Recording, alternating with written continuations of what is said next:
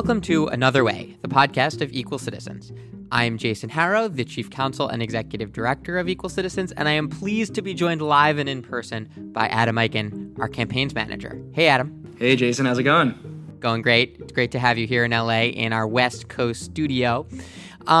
Today, we've got the first of a couple kind of year-end episodes we're going to do. We're going to recap the state of some recent democracy reforms today, talk about some of the things that happened at the ballot box in 2019. Of course, we do this all because once a year, more than once a year, but in the fall in November, they're usually among the most important elections, and we just had a wave. And there were some really interesting developments on the democracy reform stage. So we want to talk about that. And then we'll also have a kind of year-end recap and awards show coming at you. So I'm excited for that one. That will be in your feed later. Speaking of your feed, before we get started, you can find us at equalcitizens.us/anotherway. And we have a Patreon page. If you want to support this free, no ads podcast, patreon.com/equalcitizens is where you can make a small donation and help us offset some of the costs of this podcast.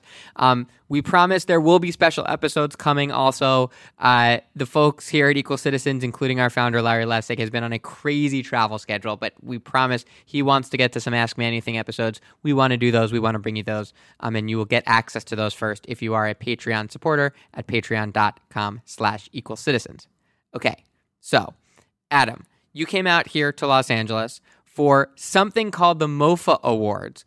Why don't we talk about that? Because there was a really interesting discussion of some democracy-related issues. And then we'll update a couple of our cases and dive into what happened in November on the democracy reform front. So, Adam, why are you here in LA? Well, we were invited to present, not the awards, but we were invited to educate attendees at an award show here in Los Angeles about democracy dollars, the program in Seattle, that public financing system that has been so successful there, in which every voter gets $25 vouchers to give to eligible candidates. But taking it back a bit, the award show was really quite something, Jason, wasn't it? It was an award show, but not exactly a traditional award show. It was an event that was presenting awards for the worst people in the United States in terms of the environment and other issues. So among the recipients were Exxon. I believe Exxon won an award, and BlackRock, and ALEC, the American Legislative Exchange Council, for different themes, for different parts of U.S. policy that they've been passing, bad laws in regards to. So Jason, I don't know if there are any in particular you want to highlight, but I will just say for our listeners, the funniest part of it is obviously Exxon didn't come in and accept the award, so they had comedians come in and impersonate the award winners, and it was quite funny. Yeah, and we're a PG-13 or a PG, I should say, rated podcast here, so I won't say the name of the award show. It's called the MOFAs, or the Mother Effer Awards, is another way of putting it. And the idea was exactly to give awards to the people who are doing sort of the least for Mother Earth. And so it was environmental focused, but my takeaway, Adam, was that people are starting to connect environmental issues to campaign finance and to money in politics, right? That's why we were there. That's why we were featured. That's why Larry Lessig, the founder of Equal Citizens, gave the Lifetime Achievement Award to Mitch McConnell, because as the comedian spoofing Mitch McConnell got up and basically said, he said, look, here's the reason why we're here. I don't care what you all in the audience think, right? I have turned over the legislation to corporations. And why? Because that's who I raise money from and how I get reelected. So that made the point in a really unique and funny way. It was really a thrill to be honored. It was great to see Larry up on the big stage introducing this award to Mitch McConnell in his tuxedo by video. So thanks to the folks who did that, and I'm sure that these awards will continue, because there are certainly some folks who are not taking environmental policy seriously. But the more we can both highlight that issue, but also link it to the problems of our democracy, I think that was really, really encouraging. Right. And a couple things, Jason, that I want to add is, one, the award show, it was packed. It was a smallish theater, but there were probably 300 people there, and people really got into it. They really understood it. And the second point I want to make is that the organizers of the event, the ones who did the scripts and did the little videos before the presentation of each awards, they really took due diligence to make the connections from the issues or the lack lack of progress on environmental issues to money in politics. Geo Group won, for example, for their work promoting detention centers on the border, and the video introducing the award made it very clear that their money in politics is a huge driver of some of the policies on the border in terms of private prisons, and the audience got it. I mean, it wasn't so opaque that people understood that part of the problems in making U.S. policy right now is because corporate interests and billionaires profit from those policies and spend massive campaign contributions, spend money on lobbying. The NRA was another winner, and clearly that link is pretty obvious. And so that was really cool that the people who put on the award show really made that explicit. And that was really the reason why we were there, is because at the very end, at the after party, we had the booth where we actually had physical copies of the democracy vouchers that Seattle used in 2017 and 2019. And we were there to kind of show people that, yeah, everything you heard there was depressing. And yes, money in politics plays a huge role in the shaping of legislation in our country. But we have solutions to actually fix this problem, or at least mitigate it. That if you give every voter a chance to be a donor, that can democratize influence and really change the game. Yeah, that's right. And that message certainly resonated. Okay, so we could talk about these really fun awards for a while. We could talk about Seattle Democracy Dollars for a while, and we'll get back to that indeed. And I know, Adam, you're working on a long-term project with that too. But in the meantime, let's move on because there's a lot to talk about. I want to quickly, before we dive into the results from last month, I want to quickly update some folks who are following one of our topic areas for cases. We have 2 cases that are now at the Supreme Court about the role of presidential electors and whether they can vote for candidates who did not win the popular vote in that state. Some people may know that there was a movement in December of 2016 to have presidential electors in the Electoral College deny Donald Trump a majority, and that would throw the election to the House, and perhaps that could have avoided the election of Donald Trump. Whatever folks think of that, there's this interesting and outstanding and important legal issue about whether that's legal or not. And the Supreme Court has 2 cases that we're involved in on its desk now. There were conflicting decisions from the lower court about this issue of elector freedom. And so we'll do a fuller podcast in January about this, but I just want to let people know those should be considered by the Supreme Court on January 10th. And we should have an answer about whether the Supreme Court will hear them soon, sometime in mid-January. So for all of those waiting, I don't think we'll get a Christmas present, a holiday present, and hear that the Supreme Court is definitely taking it. But soon after the holidays and when the Supreme Court justices and their staff get back to work, we should know that. Okay. Now, on to the perhaps more fun stuff. There were a few, really nice victories. Nothing on the ballot in 2019 was, I don't think, earth-shattering for democracy, but the march certainly continues forward. There were some really nice victories, one minor setback. Adam, where do you want to start with what happened for democracy reform at the ballot in 2019?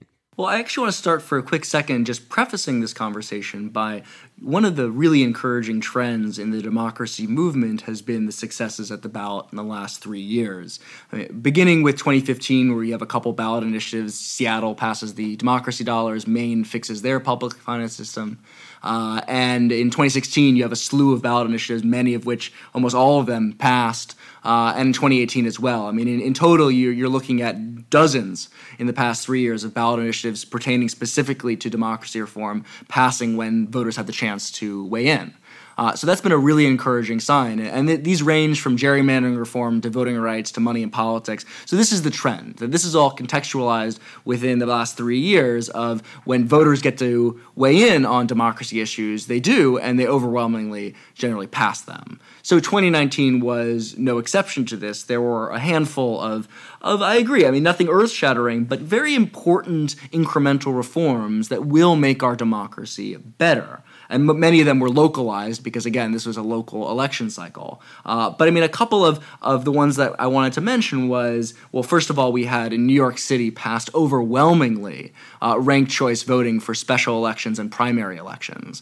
Jason, that's a big victory for the ranked choice voting movement. Over 8 million Americans live in New York City.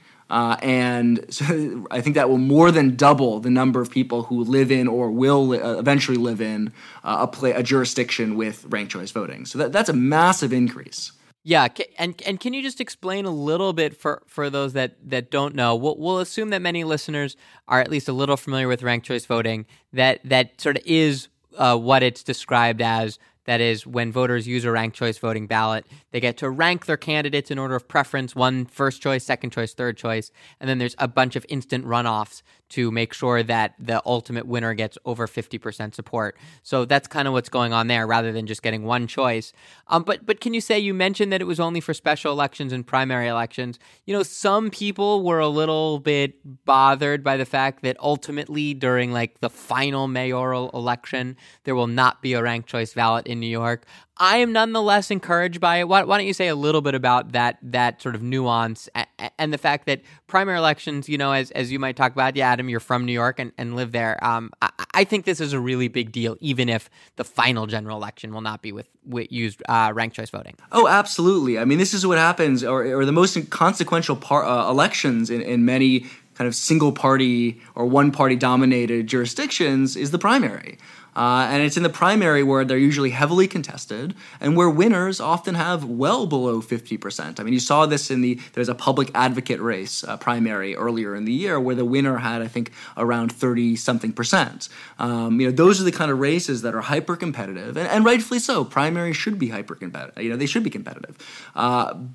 And so that's really the ultimate winner from the Democratic primary in New York City is the one who will end up winning almost always in the general election in New York City. So for me, the special election and the primary election were the most important offices to cover with ranked choice voting. So I see this as nothing less than a major success for the ranked choice voting movement. Yeah, me too. And I think one point is worth emphasizing also that of course we at Equal Citizens really think that ranked choice voting would make a difference everywhere. But I think this result in New York highlights that in many ways ranked choice voting is a better fit for primaries in the American system, right? Because with a few exceptions, the general election mostly features a Republican candidate and a Democratic candidate who are overwhelmingly likely to win, and then some other minor or third parties that often get portrayed to act as spoilers and, just given the realities, often have very little chance of prevailing. And so there's sort of only a top two choice anyway in the general election, but primaries, as you mentioned, Adam, often have, up to a dozen viable candidates in some races. And so having voters really prioritize them can totally change the way the campaign is run. It can change who is running for them. It can change the way voters feel about the race. I think that can be really transformative. So I'm super encouraged by that. And to be clear, right? I mean, in the general election, it's imperative too. Maine, you see in the 2nd congressional district, once Maine passed ranked choice voting for good in 2018, it went into effect and changed the results in a more democratic, small d democratic way for Maine's 2nd congressional district, where sure there were two main party candidates running, but two other additional kind of independent candidates, and they took about 8% of the vote. And when those votes were reallocated, the ultimate winner was the Democrat Congressman Golden, and he won once those votes were reallocated. So, I mean, it works for all elections, but I agree in many jurisdictions, especially my state home state right now of Massachusetts, where there's a real effort to try and pass ranked choice voting, it would be much more consequential for the primary elections because, indeed, that is where a lot of the important competition is. So nonetheless, big victory. A couple other more minor ones. San Francisco, Jason, passed a ballot question that increased transparency in elections. It had a couple more campaign finance restrictions. Obviously, great development for those elections. East Hampton, Massachusetts, passed ranked choice voting. So another ranked choice voting win this election cycle. Syracuse, New York, passed an independent redistricting commission. So that's taking the power to draw the lines of the districts in that municipality away from politicians and into the hands of independent committee. We at Equal Citizens like that model. The best way to draw the lines, apart from something like the Fair Representation Act, which is a little more extreme in terms of a reform, is to take the power to draw the lines out of the hands of politicians. So we love to see that. Jason, I know you want to talk a little bit about what Maine did, which was an interesting question of access to signature gathering, which may seem really small, but opens up some very interesting questions about the reform community and, all the different ways we can increase the ability of people to participate in our democracy. Yeah, I like this one a lot. This is a ballot measure that amended the Maine state constitution because the state constitution currently requires people to sign petitions for ballot measures with original signatures. And because that's directly in the Constitution, it's essentially impossible for the legislature to do anything to assist people who cannot give original signatures or signatures that would be considered original signatures because they have disabilities or otherwise unable physically to, put pen to paper. And so what this ballot measure did was that it authorized the state legislature to eventually pass a law, and I'm sure they will do so quickly. It will be uncontroversial, and it got 75% support at the ballot, to permit people with disabilities to do electronic signatures or some form of alternative signature so that they don't need to give an original signature. And, I think this highlights some of the vexing parts of our democracy, but why paying attention to both the big and small of democracy reform is important because, obviously that kind of provision in a state constitution seems innocuous at first glance, but that locks people in a way that can have unintended consequences and that can really have downstream effects for citizen participation. And sometimes we have very inefficient systems, right? As this ballot measure shows, it's common sense to enable people who cannot physically sign to have an alternative mechanism for signing. But it turns out it, requires a ballot measure. It requires money to put forth a campaign. It requires lawyers to get it on the ballot. It requires people to gather signatures from people who don't even have potentially are unable to do it, to get enough of those just to put it on the ballot. So what I like about it, though, is that ultimately even these obstacles can be surmounted. Right. And they can be surmounted at a reasonable cost and with a focused effort. And so I just want to give some kudos to the folks who were in support of Maine Question 2, and good for them for fixing their constitution. I'm sure there are many constitutional provisions in the 50 various state constitutions that have little quirks like this that are just sitting there, that are making lives more difficult for people. And to the extent we can find them and efficiently and economically correct them through the democratic process, that's a win for everyone. Right. And you may think, well, this only applies to a handful of people, but as a democracy reform organization, our job is to fight to make sure every vote matters, whether that's because of the color of your skin, your gender, or disability status. These are all things that there are many different barriers to exercising the franchise, and every single one of them is important and can be overcome with a little bit of grassroots efforts. And so, Jason, let's talk a little bit about Albuquerque, because this is the one real mixed bag of the night. So Albuquerque had two ballot questions. The first improved the current public financing system. That one passed. This is a marginal increase to make it more viable. But the second one was the more novel, which was to implement a system of democracy dollars, democracy vouchers, just like we were talking about that they have in Seattle, where every resident in Seattle gets 4 $25 vouchers. This proposal wasn't quite as robust as Seattle's. Instead, it would just create democracy vouchers in which every voter gets one $25 voucher. That one barely failed by a sliver. Obviously, that is sad. Jason, what do you make of that? Well, I think it's sad, and it's funny that, and perhaps totally unpredictable, that Albuquerque, which was, kind of recently rose to prominence, I guess, as the site of Breaking Bad, has become something of a testing ground for the democracy reform movement, right? So we have seen fights over ranked choice voting there, and a very narrow loss by folks in Albuquerque to get ranked choice voting adopted for this municipal election. I think their neighbors in Santa Fe used ranked choice voting. Is that Adam or right, Adam, or recently passed it? And now we have this kind of mixed bag on, increasing the efficacy of the current public financing program with a very narrow defeat. I think they lost 51-49, right, on democracy dollars. And I guess it just shows that, the focused attention can make a difference, but people do think of these things differently, right? And they need to be educated about different types of solutions to money in politics, to ranked choice voting, to polarization.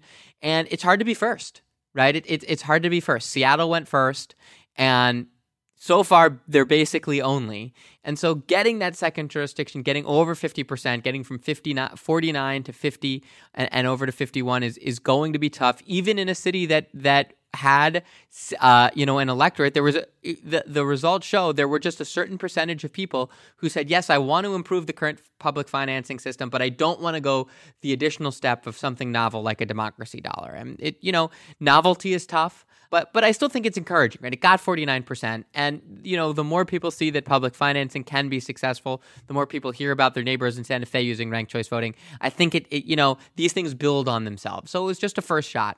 But that's my takeaway. Right. I completely agree with that. And I think, one of the things is that the actual campaign window for this was quite short. I don't know all the details, but I know it got on the ballot late and that there was a strong, robust effort, but it was a short effort. And it wasn't, a years-long campaigning season. And so I agree. I think a lot of this is iterative, especially when it comes to something like vouchers. I want to bring it back to what we were doing at the award ceremony. As I said, that we went to this award ceremony in Los Angeles, and the reason we were there is because we wanted to educate people about these vouchers, and we had the physical vouchers. And when you and I were talking to attendees about it, it took about 90 seconds to maybe 3 minutes before you could visibly see the light turn on. You could see their eyes light up, and people got it. People got the importance of it, but it took a little bit of time before it was totally salient about why you would be giving democracy vouchers and what that means in terms of political power and pooling those vouchers together. And so it takes, these campaigns, these novel democracy campaigns take time and a lot of organizing to really make the point salient of how this would increase your voice as a voter, as someone who's not a max-out donor. In the political process. And so this is a loss, but it's one that I don't see as, fatal to the movement by any means, because I think with more organizing, this really amazing model of public financing is going to spread. And I know, Jason, that I'm working on a project now with a colleague of mine, Nick Neihart, who has long been in the money and politics space and with a focus on public financing. And we're going through the data, and it's very encouraging from Seattle. I mean, Seattle's experimented vouchers has been really, really promising, and that system will likely be fixed. And I'll do a deeper dive on a future podcast on that. But as the idea becomes more and more salient, we have 4 presidential candidates currently supporting vouchers, and formerly Kirsten Gillibrand did as well. I see this idea as it's going to expand. And just like with ranked choice voting, as you were saying, Maine became the first statewide jurisdiction to do it. And that's why, for example, Massachusetts passing it potentially on the ballot in 2020 will be so critical, because the first one is super hard, but the second jurisdiction to go after it is equally important in some respects, because that's what builds the momentum to make it a broader reform.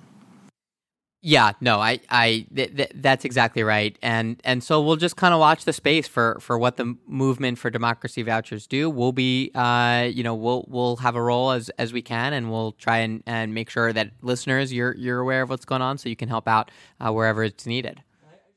And I just want to say, before we wrap up about the elections, I have to give a little bit of a shout out to the other big democracy things. It wasn't a ballot question or ballot initiative, but the governor's race in Kentucky, the winner was Beshear, the Democrat, who besides partisan affiliation side, he ran on restoring voting rights to those convicted of felonies. And in Kentucky, it's one of the few states in which you lose the right to vote forever if you're convicted of a felony. And so he's pledged that as governor-elect now, he will restore that through the executive power. That's a major victory for voting rights. And of course, the Democrats taking control of Virginia, also on the promise of potentially dealing with money in politics and voting rights. We'll see what they do, especially when it comes to gerrymandering, Jason. That will be the thing to watch, because now that the Democrats have unified control of a state that was formerly gerrymandered, will they continue their promise to enact independent redistricting commission? Or will, now that they have unified control through the new census, does that mean that they'll forego that commitment to reform so that they can gerrymander the maps next cycle? Yeah, I mean, giving up the power that you've got is not something politicians are good at. So that pressure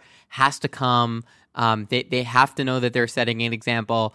Activists have to be on that, and we've got to watch that space closely for sure, because that's, that history shows and just human nature reveals that there are always justifications for doing something, tomorrow. Just keep doing it the way you've been doing it. And especially to counteract what I think many Democrats view as Republicans' penchant for doing a lot of gerrymandering, the Democrats may say we should do it too, right? And they probably have a license to do it in some ways with the Supreme Court's decision in Rucho, or at least the Supreme Court's made clear that the federal courts are not going to get involved in resolving any dispute. So does that now unleash the unified Democratic control in Virginia to marginalize the Republicans as much as they can? We shall see. And there is, Jason, a real amazing effort in Virginia right now to hold those newly elected politicians' feet to the fire. Yeah. So it's not as if there's no effort there. There is. If you're in Virginia, check it out. A lot of great work being done there. Yeah, for sure.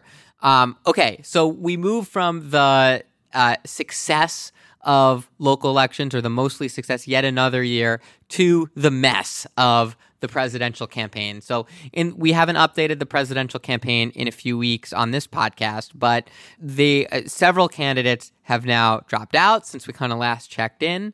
Steve Bullock, who we've talked about before on this podcast, Adam, because he ostensibly ran on an anti-corruption platform that kind of boiled down to just, we want lots of disclosure and we want to kick the Kochs out of Manhattan, or not Manhattan, listeners, Montana. A little bit different. And that message didn't really seem to resonate. Who knows if it was the message or the messenger or the amount of money he had, or the fact that he was still actually the governor in Montana and couldn't give it the time necessary. But, he dropped out, and it's unfortunate in the sense that he at least put the issue of corruption and money in politics sort of at the forefront of a campaign, even if it wasn't always a message that kind of resonated with us hardcore folks who have been in the movement. Recently, also, we have to wave goodbye to Senator Kamala Harris of California. Adam, you have some thoughts on her departure. Yeah, I mean, she was always ranked towards the bottom in our POTUS 1 rankings because she never talked about these issues. Her website was pretty barren on these questions of democracy. I mean, there were a couple of pretty milquetoast mentions. I mean, Citizens United and some vague language about an election day holiday and I think fighting for automatic voter registration. But she really never centered her campaign around it. And I thought this was so interesting, Jason, and kind of, it really rubbed me the wrong way in terms of, it was only towards the end of her campaign, once she had started running out of money, and after, Tom Steyer and Michael Bloomberg, once Bloomberg jumped in, the two billionaires really started spending a lot of money in this presidential race, that she began talking about these issues, that she began to really attack the campaign finance system that allows for billionaires to self-fund their campaigns. And in her message on Medium announcing her withdrawal from the race, she said, and I quote, "My campaign for president simply doesn't have the financial resources we need to continue. I am not a billionaire. I can't fund my own campaign. And as the campaign has gone on, it's become harder and harder to raise the money we need to compete." Jason, the solution there is obviously to fight for democracy reforms. It's to fight for public financing so that you don't have to be a billionaire, that you don't have to have extensive networks of wealthy individuals to fund your campaign. The answer is to fight for a system in which that is not the reason to stay or drop out of the race. It's the ideas or the support in the polls.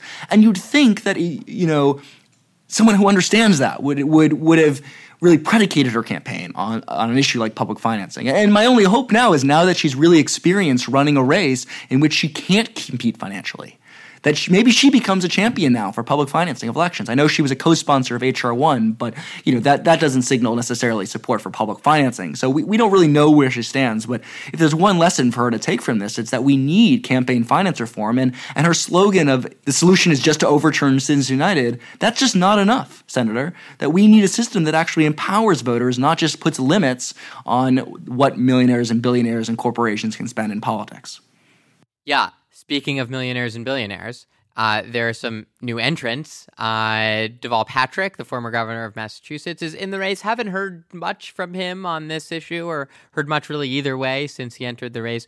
But I think the higher profile candidate is Michael Bloomberg, the former 3-term mayor of Manhattan and billionaire founder of Bloomberg LP, who is now spending, as the New York Times has reported, probably more money than any presidential candidate has ever spent, and it's only his first week of campaigns. Yeah, I'm pretty sure that if I have this correct, I think he spent the largest amount of money on an ad buy in a given amount of time in the history of any campaign. Yeah, I think it was over $30 million on one kind of slew of ad buys. That's a lot of money, and it's all self-funded.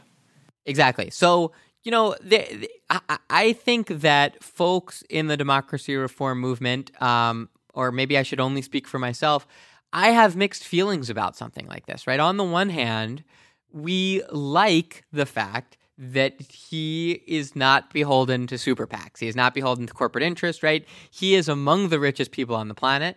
And so he can drown out. He does not need to be beholden to the ExxonMobil lobby, to lobbyists, to super. Right? He's got more than enough money to just drop unlimited money on his own campaign and do what he thinks is right. And maybe there's some value in that, right, Adam? I mean, but on the other hand, of course, the way that he earned his money and the fact that he is basically trying to use his wealth, some might say, to sort of just purchase an election.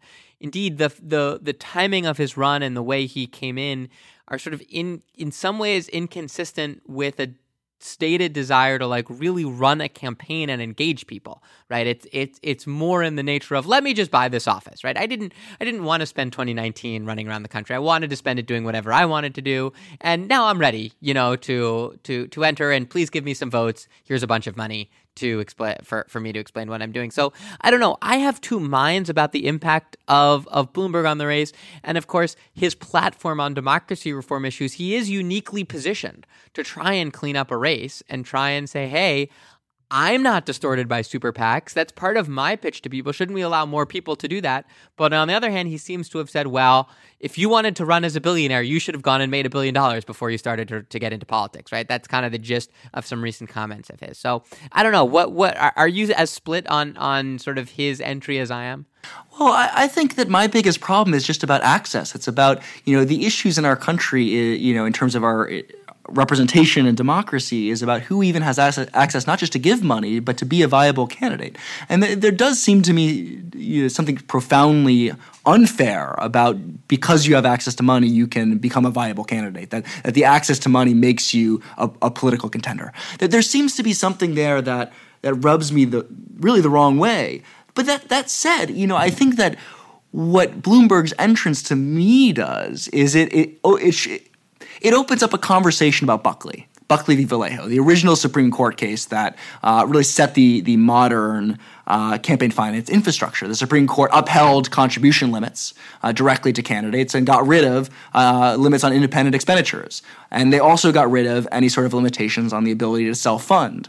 And so I think Bloomberg's entry really does actually open up a very interesting intellectual space for reformers to potentially reconsider or at least question Buckley once again. And some candidates like Pete Buttigieg, Bernie Sanders, and others, say that overturning Citizens United isn't enough, but we also have to return back to Buckley. So I think that, at least intellectually speaking, I think Bloomberg's run, at least regardless of whether or not normatively it's a good thing or a bad thing, I just think it's interesting from the perspective of now we have potentially 4 billionaires, depending upon how you count them, who have run or are running, and that includes, Donald Trump. I don't know how you want to assess the president's wealth. Michael Bloomberg, Tom Steyer, and then Howard Schultz, the CEO of Starbucks, was also flirting with an independent run. And so I think that there's an interesting question here about the ability to turn wealth directly into a candidacy for yourself, as opposed to kind of the traditional narrative of billionaires buying elections, on behalf of their own self-interest, but buying other politicians. So I think there's an interesting intellectual space for reformers to maybe mobilize more people around kind of, in some respects, the absurdity of that system. Yeah, no, that it is a good point. It is absurd. I mean, I guess I'll just add that we live in a capitalist economy, right? And so the proposition that are billionaires more likely to do X? Is it easier to do X when you're a billionaire, right? Whether that's run for office, right? You sort of started off your remarks by lamenting the fact that, boy, isn't it a shame that, it seems like almost a prerequisite to have a ton of money to run for president. Shouldn't we just pick the best candidates? It's often easier to do things when one has a lot of money. Like, that's just the nature of our system.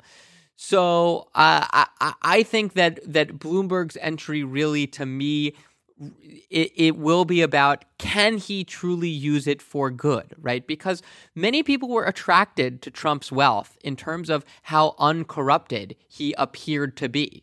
Right. And I don't think he's governed that way. I think he's governed in an extremely corrupt way, in part because he doesn't like spending his own money. Well, we don't know how much money he has, and I'm not going to question it all. I don't want to be sued on this podcast. But what we do know is that he kind of played with portraying himself as funding his own campaign. But of course, we know he did not do that in 2016, and he certainly is not doing that in 2020. But people are attracted to that, right?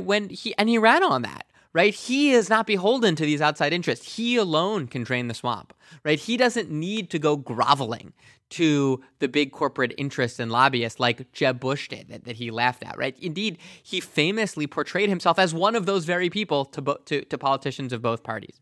So I think we are at a turning point here where, what are we going to see from Bloomberg, right? Are we going to see the sort of fact that he's going to tout his independence and say, I am going to use that independence to work on your behalf and to clean up the system, to make it so that everyone can run independently, right? To make it so that not only billionaires, because we cannot have a Congress, Adam, of 535 billionaires.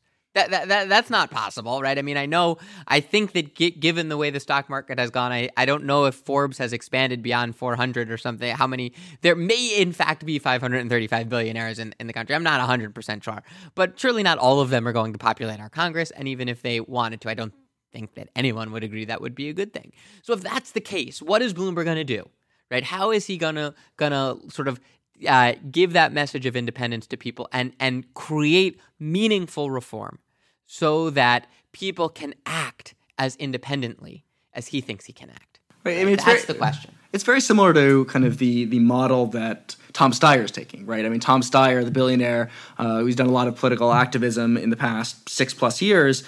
He's running in a similar vein, but more explicit right now. I mean, and so we'll see where how Bloomberg's platform develops. But I mean, it's something that Steyer is doing. I mean, he's on the debate stage now. We'll quibble in a later episode about Tom Steyer's reforms that he's proposing. But I think that I think what you're getting at is that there is a real desire among the electorate, whether or not it's Trump's, I can't be bought, drain the swamp, Bernie Sanders, the system is rigged, I don't take super PAC money, I don't take corporate money, and, my average donation, a small donation is, I think it's now $19, something like that's under the $27 that he had in 2016, or someone like, Bloomberg being, I can't be bought either, and here's my reform platform. I think that basically what all three of these things in some respects have in common is the real rebellion against the system in which corporations and billionaires influence politicians. In other words, that the incentive structure becomes skewed by a political system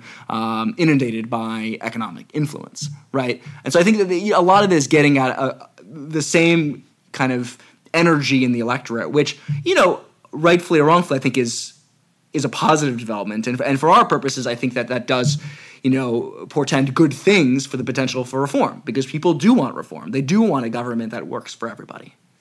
Yeah, most people do. I'm not sure right. that Exxon lobbyists want a government that works for everybody, but most people do.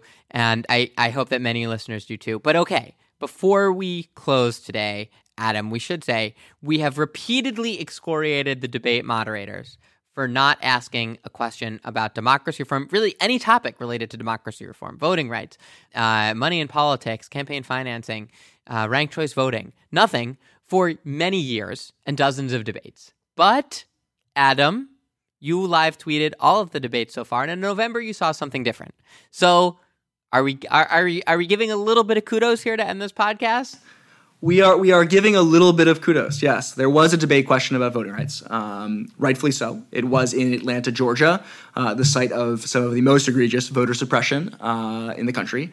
And what followed was, a pretty mediocre exchange. It was not what I was looking for. There were a couple of good answers. Amy Klobuchar, Pete Buttigieg spoke about reform. The conversation was, unfortunately, quickly derailed by Tulsi Gabbard, who pivoted the conversation into a question of foreign policy, which really was unfortunate as far as I'm concerned, because we finally got a democracy question, and we really didn't even get more than maybe 2 minutes plus of real substantial reform discussion. But following that, Bernie did bring it back to reform and actually, touted the need for public financing of elections and to make sure everyone could register and vote. That was great to bring it back on the topic. And Elizabeth Warren used her closing to talk about anti-corruption too.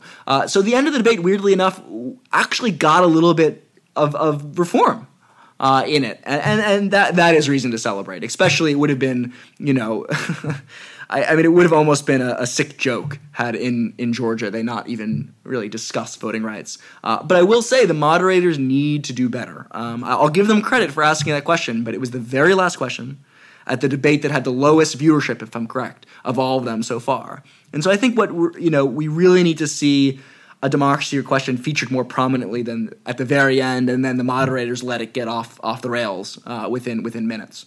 And on that topic, so we'll wait to see what the next debate shows. But I just want to say that, Jason, as we were recording this, the House just passed the reauthorization of the Voting Rights Act today, and that is a wonderful thing to celebrate too. So as much as I'm criticizing the debate moderators for not allowing for a robust conversation about voting rights, progress is happening.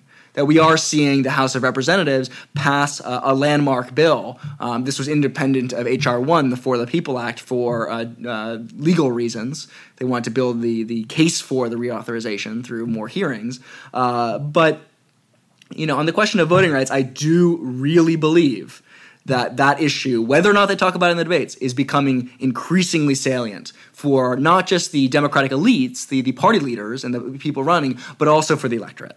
I think that on the issue of voting rights, money in politics is, I still think, an open question. I think the trend is that way, but public financing clearly isn't salient across the entire country. But on the question of voting rights and the Voting Rights Act and some other things like automatic voter registration, the time is coming. The question is just how close we are, but we're getting very close. Yeah. So on that note, Adam, on that very optimistic note, and indeed the fact I not sure I expected to give credit to debate moderators. Again, we did several episodes talking about how they have just shirked their duty. Things are changing, and maybe that's where we should end it. Okay, so that's a lot of recent news for this download, but Adam, we'll talk to you soon, and I look forward to talking to you soon about our big 2019 year in review. That's going to be a fun one, so stay tuned for that. See you soon, Adam. See you soon.